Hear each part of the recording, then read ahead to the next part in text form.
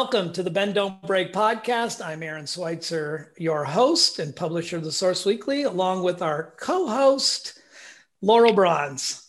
This podcast is powered by the Source Weekly, Bend's locally owned newspaper. Listeners tune in to find out how our community is dealing or not dealing with our new normal.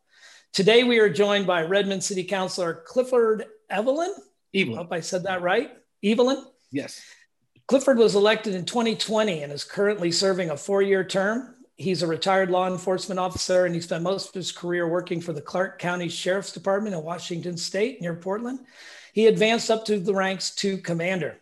Currently, he serves as the executive board president of the New Priorities Family Services of Redmond. He attended New York University for Business Administration and attended LA Trade Tech College, where he studied business management. He also served in the U.S. Navy as a naval officer and went to Naval Management School in New Orleans. Cliff, thanks for being here with us today. You're most welcome. I'm glad to be here. Man, New Orleans is one of my favorite towns. That must have been a great time of life, being in the Navy and being in New Orleans at the same time. You know how that could turn out, right? Right. A lot of fun. Yes, it was. Let's start off by talking about your background. First, how did you end up in Redmond, and before that in Vancouver, Washington, both areas pretty far from New York City and pretty different in character? Well, that's a long story, but I'll give you the Reader's Digest version. Okay. Actually, I grew up in New York City. I grew up in Harlem, New York City. Actually, I was born on 2 blocks from Central Park. I lived on 112th Street and 8th Avenue. Wow. Anyway, through my life, my parents were of Caribbean descent. They're from Trinidad. And I basically went to Catholic school in New York City. And then we moved to the projects at the very end of Harlem, which was expensive back in those days, in comparison to tenement buildings. Anyway, Sure. I went to Catholic school. My parents sent me to Catholic school, I'm sure because I have the ADHD, I think, or something. But the nun took care of that. And so I went to Catholic school, and then I went to public high school, graduated. And after I graduated, I was just kind of running the streets of New York, just having fun.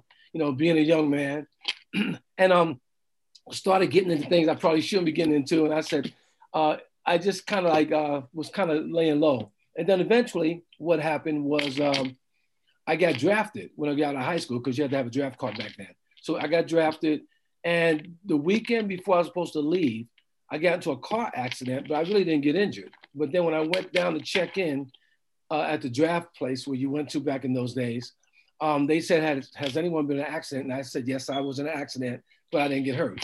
They said, no, step out of line. So I stepped out of line. Well, that actually was my saving grace, because everyone was going to Vietnam. They were sending the front line to Vietnam. Wow. They put me on hold. They gave me a lottery number. And so I didn't go. And then the lottery number, when it got near my number, the lottery ended. So I escaped the draft. Okay. So Wow. I just started working in little stores. I worked in Macy's on 34th Street and things like that. And then finally, when I was 28 years old, I decided to go in the Navy. So I went in the Navy pretty late. And that's what turned my life around. And that's what got me to the West Coast, because I had never been on the West Coast ever. And everybody that was in boot camp with me landed on the East Coast, and they sent me to Portland, Oregon back in 1977. And that was like Redmond now, or worse, actually, and it was really interesting. And it was very interesting. And that's how I ended up in Oregon on the West Coast. Then Wow. after I got out, I went back to New York. Then I moved to California and raised my son by myself. And then I ended back in Portland, Oregon, and things started to change then. Well, as a Catholic school refugee with ADD myself, I can relate to a lot of what you're talking about. You know exactly what I'm talking I know what you mean. Right? Yeah. So your win in last year's race for Redmond City Council was an insurgent victory in some respects, where you gained a lot of support, knocking on doors and connecting with business owners in downtown. Yes. What was it like to run and campaign in Redmond? Well, to tell you the honest truth, I had moved here in 2017. And I was joking around with people that I met, at the time. And I said, yeah, I'm going to be mayor. I'm going to be mayor. I told my insurance lady that and all that. And I was just kind of joking, right? But the next thing you know, people started talking. And I would always sit in Starbucks, which is my favorite, what I call it, my satellite office. And I would sit in Starbucks and talk to everyone that came in, just kind of, say hello, because that's the New York type of attitude. So I got to know everyone, and just talking to them, and it was really good conversation. And then as time went on, people started saying, you should run for mayor, you should run for mayor. They wanted me to run for mayor. And I said, oh, I don't know. I got to think about that. I'm retired now. I'm relaxed, And as time went on, it was getting closer in last year, 2020. And I started thinking about it. And so I sat back and said, well, I'm not doing anything. And I want to stay occupied. And I like helping people. And so I just got a call to service again, and something said, go for it. So I went for it, submitted my paperwork and everything. And then I just started beating the streets, because of COVID, I couldn't go door to door. But what I did, I went and talked to a number of the business owners. I put a number of signs up. I got on Instagram because I'm not good at all that stuff. So I got all you young people to get the Instagram going for me and Facebook. And the next thing you know, I was launched, and people know that I'm, one thing about me, I'm very honest. I'm here for the people. I told them I would be their voice, and I am going to be their voice. And I'm not afraid to speak up, and I'm not a rubber stamp for anyone. So I think they was impressed by that. It was either that or they thought it was Blazing Saddles, 2021. If you know what Blazing Saddles is. But anyway, I just got in, and I'm very happy. What it says, though, is that the people wanted something different, and they wanted someone they think they could depend on. And I'm that individual, for sure. Well, Clifford, Laurel and I are always somewhat surprised, I think, by the number of Redmond podcasts that we do. Our listeners, consistent listeners, will see there's a trend. There's just a lot of change and a lot of energy in Redmond these days. And I think your election is somewhat part of that.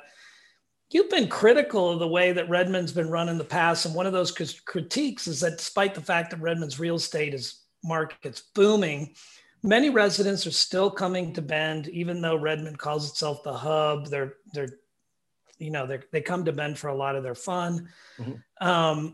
Tell us more about your viewpoint and what you would see changing or how that could change. Well, that's one of the things I looked at once I got on, or before I got on actually, was we have an airport, and the airport does make us the hub. But I'm sitting there thinking, well, we have an airport, but people fly into our airport, they rent a car from the rental car place at the airport, and they go to Bend. And I couldn't figure that one out. And what I figured out was the fact that we have a golf course over there, Juniper Golf Course, which is a lovely golf course. I'm not a golfer, a very nice golf course, costs a lot of money, but I think it was marketed incorrectly. If you're going to do something, you got to market it as well. And I think one of the poor marketing aspects of having that golf course was, if you know anything about golfers, they don't stay in Super 8 motels, okay? They stay in Holiday Inns, DoubleTree, things like, they stay in hotels like that. So that was the first thing. The second thing is that there was nothing here for them to go to. I mean, you get off the plane, even if you had a hotel room, if you want to go downtown to shop, there's not enough stores and energy down there for people coming from different places, bigger cities that come to our town. So I looked at that. So the things I thought about was two things. Was first of all, we got to get more stores in Redmond for people to shop. The real estate business, like I said, is booming, but I'm not understanding the whole logic of that. So you build a lot of businesses, houses, but you have no place for the people to shop that live in that town. And that's the case right now. So everyone is going to Bend for all the entertainment and everything else. And so we're just sending money to you guys, to the Bend area, and we're just watching it, So I just think that's a bad recipe, and a recipe for a disaster. We got to do better than that. How do you incentivize those businesses to pop open? I mean, I know there's quite a bit. I mean, I think Grayson Hammer in the church is a pretty good example of a hip and cool city type of business that's open. More of those seem to be coming on. I think you're getting a 400 seat theater that's coming open, has an interesting name. I can't pull off the top of my head. I don't know. They're talking about a lot of things, but and talking about it is good because that's the start. But the thing about it is we have to make it attractive. And the first thing I would do, or I'm focusing on, is getting the stores that's already on 6th Street in downtown, which is the main artery of the city. Sure. Get that booming at first. Get that back up and booming again. We've lost a number of stores due to the virus. The ones that are still there are hanging on. We got the SCP Hotel, which is very, very nice. But, you walk out of the hotel and there's nowhere to go. So in the guard to Bend, again, so So we got to get things back up and running again. And I think the city is now understanding that. And I think we're getting on track. We're going to start getting on track to make that happen. And I'm going to be one of the advocates to make sure that happens. So Redmond first banned dispensaries within city limits in 2014 and has renewed the ban every year since marijuana was legalized in 2015. In contrast, last year, the city of Bend collected 1.5 million in marijuana tax revenues. $1 million of that came from the city's own tax on dispensaries, and about $500,000 came from the state's tax. Right. So you've gone on your record stating that Redmond should allow dispensaries, and there's a few city council members that are also on board. Where is this issue at right now? Well, the issue right now is it's not on hold, but hopefully we'll start talking about it. And, I'm standing firm on this for a number of reasons, because last year, 2020, the state took in $1+ billion in tax revenue. Okay. And I think one of the fallacies is that the citizens haven't been given correct information about it. First of all, everyone has that old antique mindset about somebody standing on the corner smoking a joint, and it's not like that anymore. What they don't understand, you have cancer patients, you have military people with PTSD that all use marijuana to help relieve stress, anxiety, and a number of other illnesses. Okay, the thing about it, they have marijuana down as a Schedule I drug. It is not a Schedule I drug because it has medicinal purposes. Schedule I drugs are just hallucinogenic drugs that harm you and get you addicted and have no not hallucinogenic, has no medicinal purposes. So the other thing is that what a lot of people don't know is how the money is allocated. So, for instance, you get 34 million go to school state funds of the revenue coming from marijuana, 17 million go to health, alcoholism, and drug programs, 17 million goes to Oregon cities and counties, 12 million to Oregon State Police, and 4 million to Oregon Health Authority. So that money is distributed to agencies and foundations that help the city as well. So I just have to get the mindset changed. And the thing about it is so you have a proclamation or an ordinance saying that you can't have dispensaries in Redmond, so they just go north or south. You either go to Bend or you go to Madras. It'd be different if there was nothing here and the closest place was Portland. But it's right down 20 miles down the road, you can go get it. So, it doesn't even make any logical sense, So people stand firm on their decisions because people are in their ear telling them to do that. But you have to look at the benefits and how it's going to benefit the city. So I'm going to keep pushing that issue. Fortunately, I got 2 councilmen that's behind me on this, and hopefully we can get this issue moving forward. Clifford, you're going to cut really heavily into Bend's revenue. We're getting a lot of revenue from Redmond people coming in and buying pot here. Tell me about it. And the thing about it is they don't stay there to smoke it, because not only do they come to you and get the marijuana and the CBC and all that kind of stuff, what they do is they go to Macy's, TJ Maxx, Costco, Winco, and every place else, because they're not just going to go there and come right back. They're like, well, while I'm here, let me do some shopping, and this is the way people think. And I'm trying to tell them, we're just giving our money away. And I don't want to I like you guys, but not that much. Okay?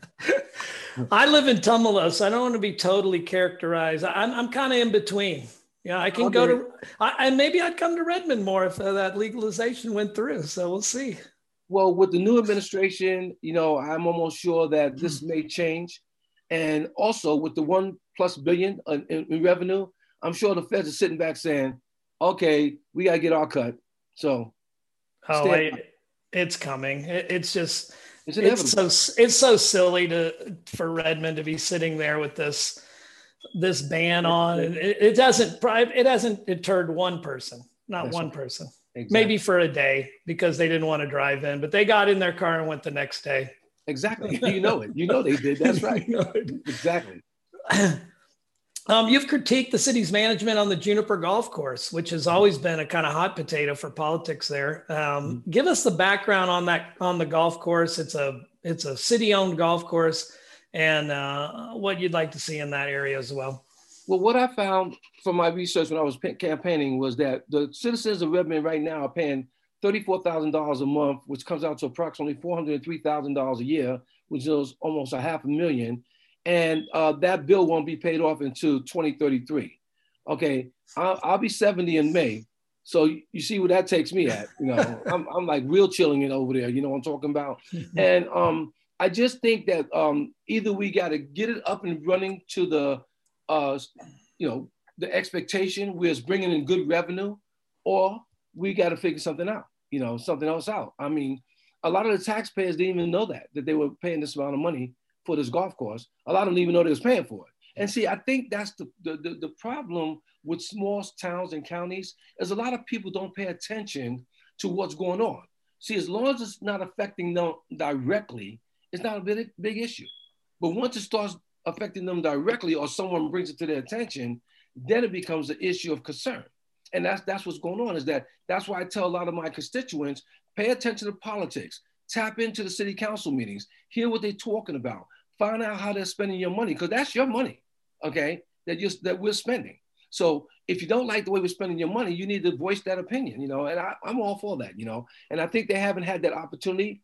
And I think they've been so turned off by sitting in city council meetings that are so boring and not comprehensive that they just stop coming, you know, and they're like saying, well, you know, I'm making it, so I'll just sit back and relax and take the ride.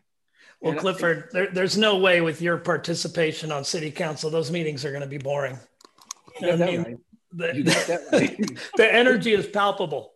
Yes, I appreciate that. And, you know, it has to be, because we just have to, I want to see the best for everyone.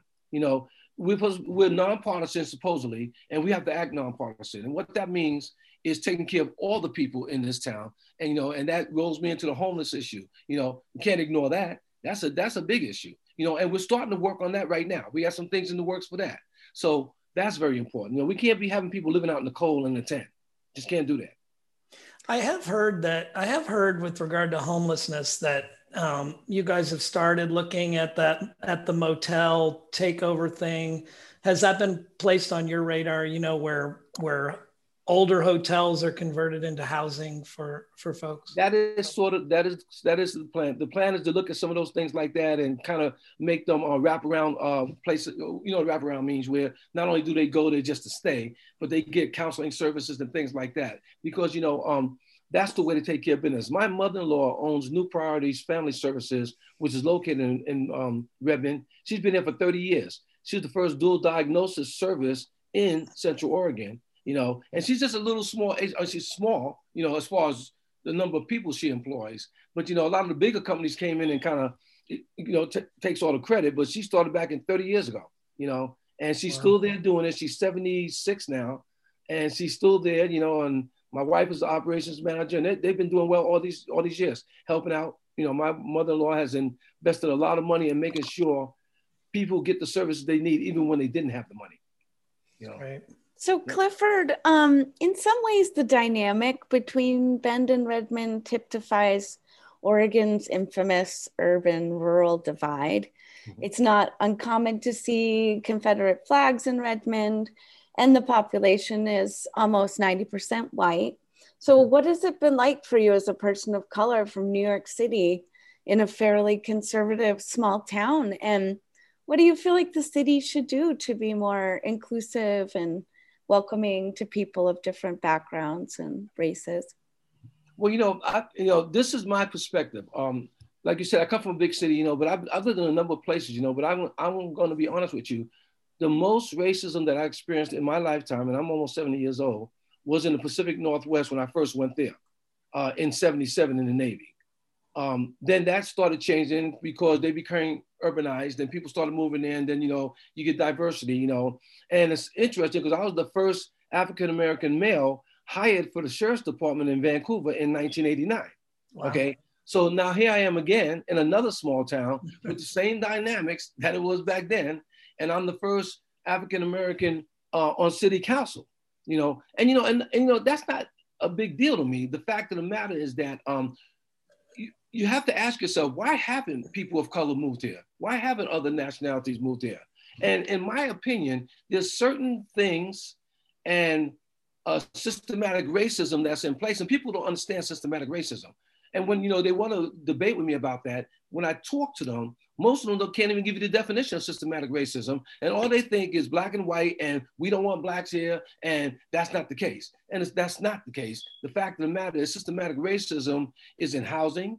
It's in how much housing costs, how much rent costs, how much insurance you pay, healthcare. There's a number of things, But what I also found is not many people know history, and they don't know a lot about a lot of nothing. Okay. And that's a problem, So what I do in my position, because I get along with everyone, I've sat down with guys that drive around with Confederate flags and had discussions with them. And I try to make every experience that someone has with me a teaching experience, because if they don't know, they don't know. They've been raised in households that have held these truths or whatever they believe, these stereotypes so close to them that it's been passed down to generations, So when they meet me, I've heard people say to me, they say, well, you don't act like a black person. I'm like, well, what does that mean? What does that mean? I mean, I don't act like a black person. Well, but you see, the one thing about it is the fact that, like I said to them, it doesn't matter what I act like one or not, because you can see I am. And the fact of the matter, no matter how high up I went in life, which I was a commander, a naval officer, now I'm on city council, you're still black when you walk out of that building or wherever you're at.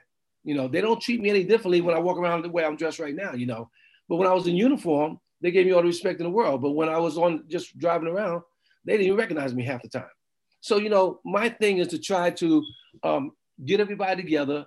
I know it's going to be a big task, but, if people see that I'm working in the best interest of everyone, they'll be more accepting of me.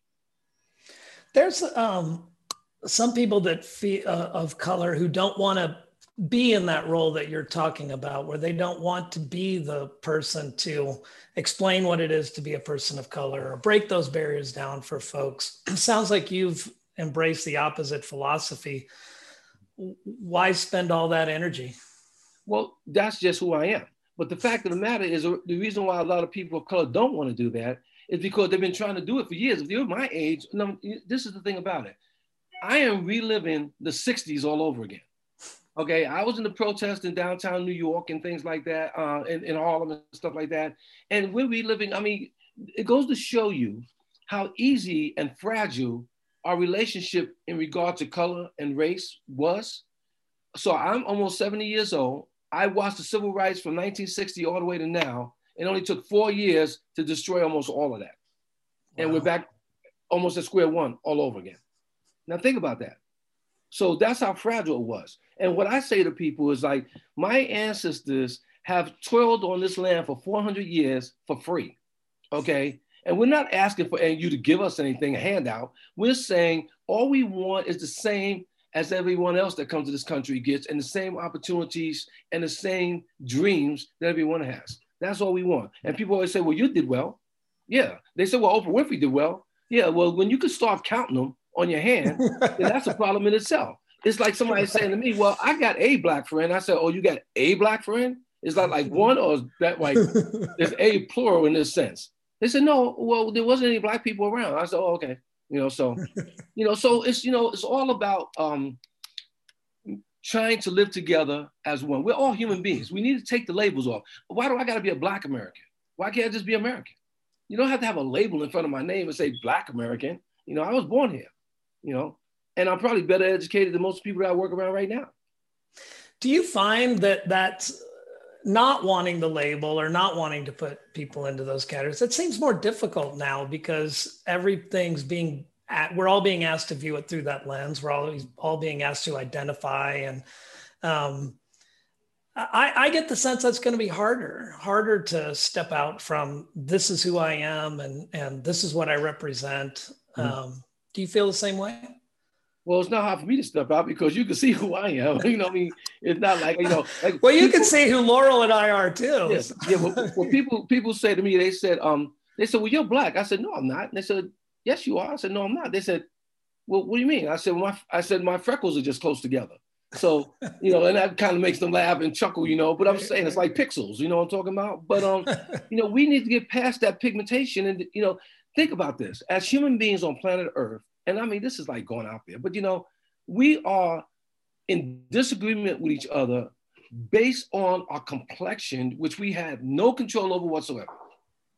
I mean, it'd be different if I said, yeah, I want to come down to earth and be a black guy, or I want to come down to earth and be an Italian guy. We had no choice in this, and it's all based on geographics, where you lived at in the world, where your ancestors come from, and it's like crazy. So, I think we need to get past that. And every time I come to a town that's similar to this one, or, and I say this one, it's like, oh, this is like starting all over again. Because I think it's so important. It starts in the school system. We got to teach history. And it doesn't have to be Black history, just history, and just tell the truth. And see, we have whitewashed history, and that's where the problem comes in at. So when you whitewash it, make up stories, then people start making up their own ideas of what they believe history should be. Cliff, what are, coming back to Redmond politics for a second, as we close out, we've only got a couple of minutes left. Okay. Are there any other hot button issues or things that are on the horizon for you in that community that listeners would want to know about? Stand by, because no, I'll just say, I don't know. I mean, I might be looking at mayor, one day, I just want to get the town up and running again. And, I think, Redmond is a great town. We could make it greater, and that's what we want to do. We can have urban, and we could still keep our little town, atmosphere as well. We can do two things. It's like walking and chewing gum at the same time. We could do both. I mean, and we keep building, we build parks a lot, and I'm all for parks, but all of Central Oregon is a damn park to me. I mean, it's like you just walk somewhere and jump in the lake, and you ain't even got to pay no money for it. You go to Portland, you got to pay the park to get to the water, and then when you get to the water, you got to pay to get in the water. So right. I think we got it great right now, and we should take advantage of that. And we need to be open to ideas. And I think what it is, people have to open their minds. They have to have vision, and they got to stop stereotyping things and putting things in a box. And we don't want to be like that. We want to stay Redmond. Well, how do you want to stay Redmond when you make the rents too high for the people that grew up here to rent or buy here and can't buy a store here? So you're going to get all outsiders moving in here in a matter of time, and they're going to really have a fit if that happens. So what does that even mean? They just repeat what they hear somebody say. Oh, we want Redmond to stay Redmond. Well, what does that mean? What did that really mean? I mean, Redmond you've got such a dynamic community. I think it goes to your golf course stuff you were saying about the golf course. The golf course used to be integral to Redmond. Redmond only had a handful of thousands of people. I mean, it's exploding now. And those are the questions that everybody's asking on a more frequent basis is why this, why that, why do we have this? And no one knows because they all moved there within the last 4 years. That's right. But you know what I've heard a lot from people? Here's what they tell me they want. They want to have a bowling alley. They want to have an arcade center. They want to have a roller skating rink. They want to have things that they could do here, and they don't have to get in their car and drive their kids all the way down to Bend to go do it. That's what they want. But I don't see us getting there yet. But what I can tell you is this. Our city council is made up of some very good people. They're very smart. We have two ex-mayors, okay? We got a lawyer. We got an engineer. We got a educator. And we have law enforcement. I mean, we have all the dynamics of everything that you could want. We just got to get it stirred together and make it into a cake. So that's what I'm hoping for, and that's what we're moving forward to.